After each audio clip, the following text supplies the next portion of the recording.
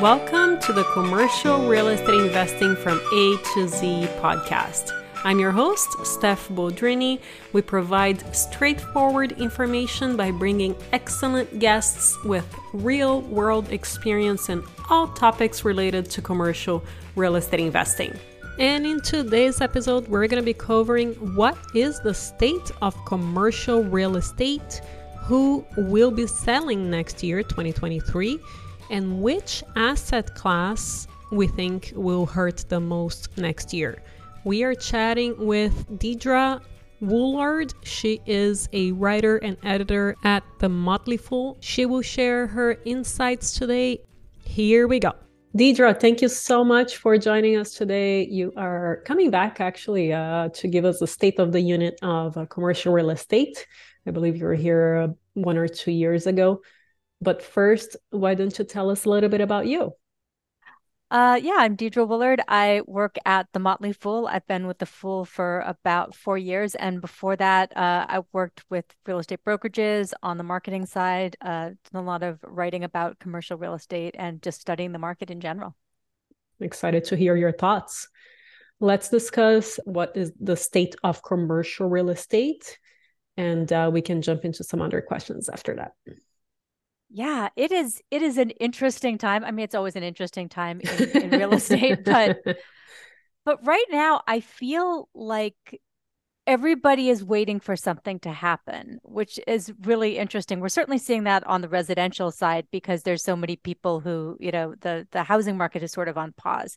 But on the commercial side, you're seeing that too. You're seeing interest rates are so high that people can't get access to capital the way they could. And there's that little uncertainty about what's next in the overall economic sector. Are we headed into a recession? Consumers are spending a lot right now. Is that going to shift? So all of that uncertainty is sort of leading to a bit of a lack of deal flow from what I've seen. Mm-hmm. And I personally get at least one email a day saying that a property is back on the market, and also price decrease email. Are you seeing that, or are you hearing that from people in the industry, brokers or sellers or buyers? Yeah, I'm definitely hearing that from commercial brokers, because part of that is plans have been changing rapidly, and that is a big factor here. You think about the office sector. We've seen so many high profile layoffs, so many companies changing how much office space they need. They're putting things up for sublease.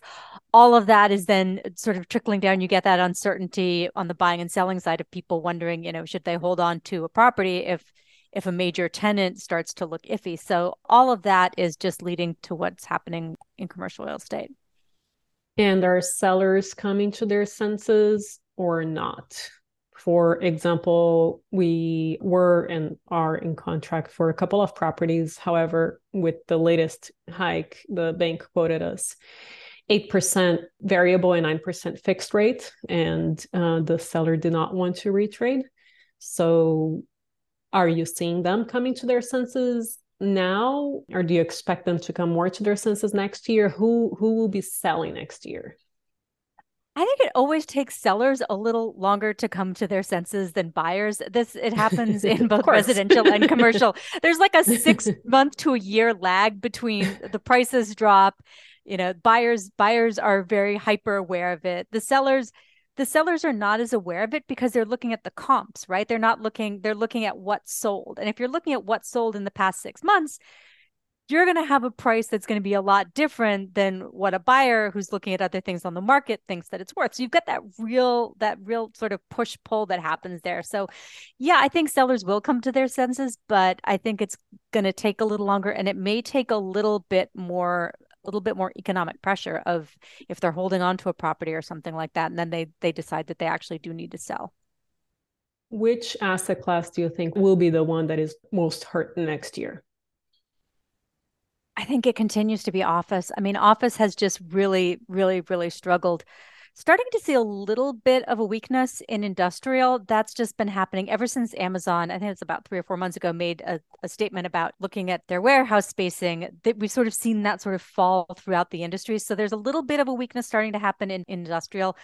Overall, it's nothing to worry about. But with office, the question I keep asking myself is, is this a permanent shift? And I think my viewpoint on that has changed throughout the cycle as Yeah. different things just keep happening. I'm like, now we're starting to see something interesting because the employers are starting to have more of the power. You're getting more and more employers demanding people to go back to the office, and it's starting to work. So that is one reason that I'm getting a little bit optimistic about office. But overall, I think companies are still looking to cut costs where they can, and that just is an easy place for them to go to. And especially with office, you have a lot of 5-year, 10-year leases. Not all of those have come up during the pandemic, so some of them are coming up now, just as office still seems to be so uncertain. So that's the reason that sector worries me a lot. Mm-hmm. Yeah, I agree with you with regards to changing our points of view throughout the last 2 to 3 years. Yeah. And I always tell people to put pieces of the puzzle together because we always get information from different areas. So use your brain to try to come up with what is going to be happening, right? So Snap, for example, just said that they're going to be demanding 4 days back in the office, mandatory. And also at the same time, I saw somebody tweet the other day and a tweet that was somewhat popular. And she said, I was just on a call with when everyone is remote and nobody was prepared. One person was driving, one person was doing this, and somebody else was doing that. So put the pieces of the puzzle together and try to understand what our company is going through right now. And are they going to be able to demand employees to be back, especially now that a lot of, at least tech companies, are laying off people, right? So it's good to put your thinking hat on and observation and not just rely on one source. What else is a hot topic right now within the commercial space? I think there's a lot of topics. I think the biggest one is there still going to be enough capital? Are people still going to be lending? And what does the lending forecast look like in the future? I think no matter what sector you're in right now, so much is started to really focus on every time the Fed moves, the stock market goes crazy. All the calculations shift in real estate. It's very, very interesting. So, every time there's a Fed meeting coming up, we're always looking at what Jerome Powell is going to say and what that means for the future. It seems like they're starting to say that the monetary policy is working. And it seems like that's going to mean that the federal funds rate, that they're going to at least slow down that pace. So that should be good news. It should trickle into the lending environment. And that should mean that interest rates might moderate a bit. And that, I think everybody's going to sigh of relief with that one, because I think it's going to make it a much more kind of sane lending environment. It's really tough when you don't know how fast things are going to change. That leads to uncertainty, and uncertainty often just leads to people just opting for nothing instead of moving forward. Agree. When you invest in your next deal, what asset class is more interesting to you right now and why?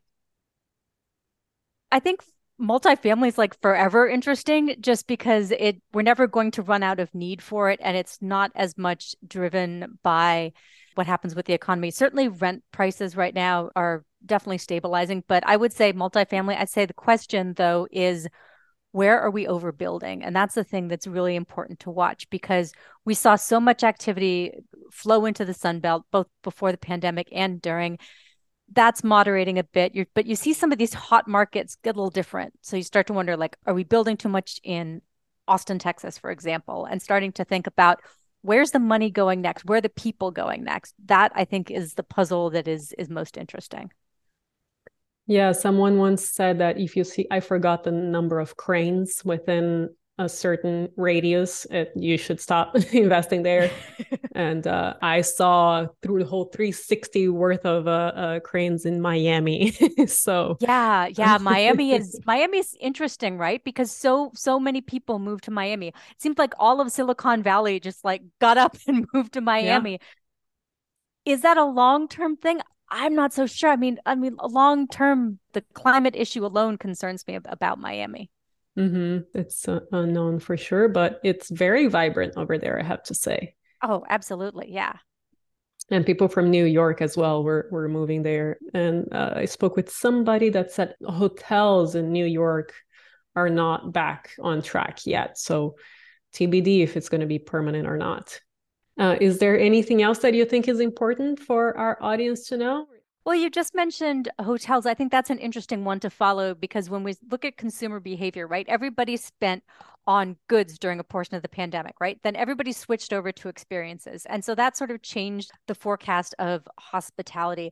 But the longer term trend that I'm watching there that I think is really interesting is what we saw with Airbnb and long term stays. So they saw their 28-day and higher stays keep growing.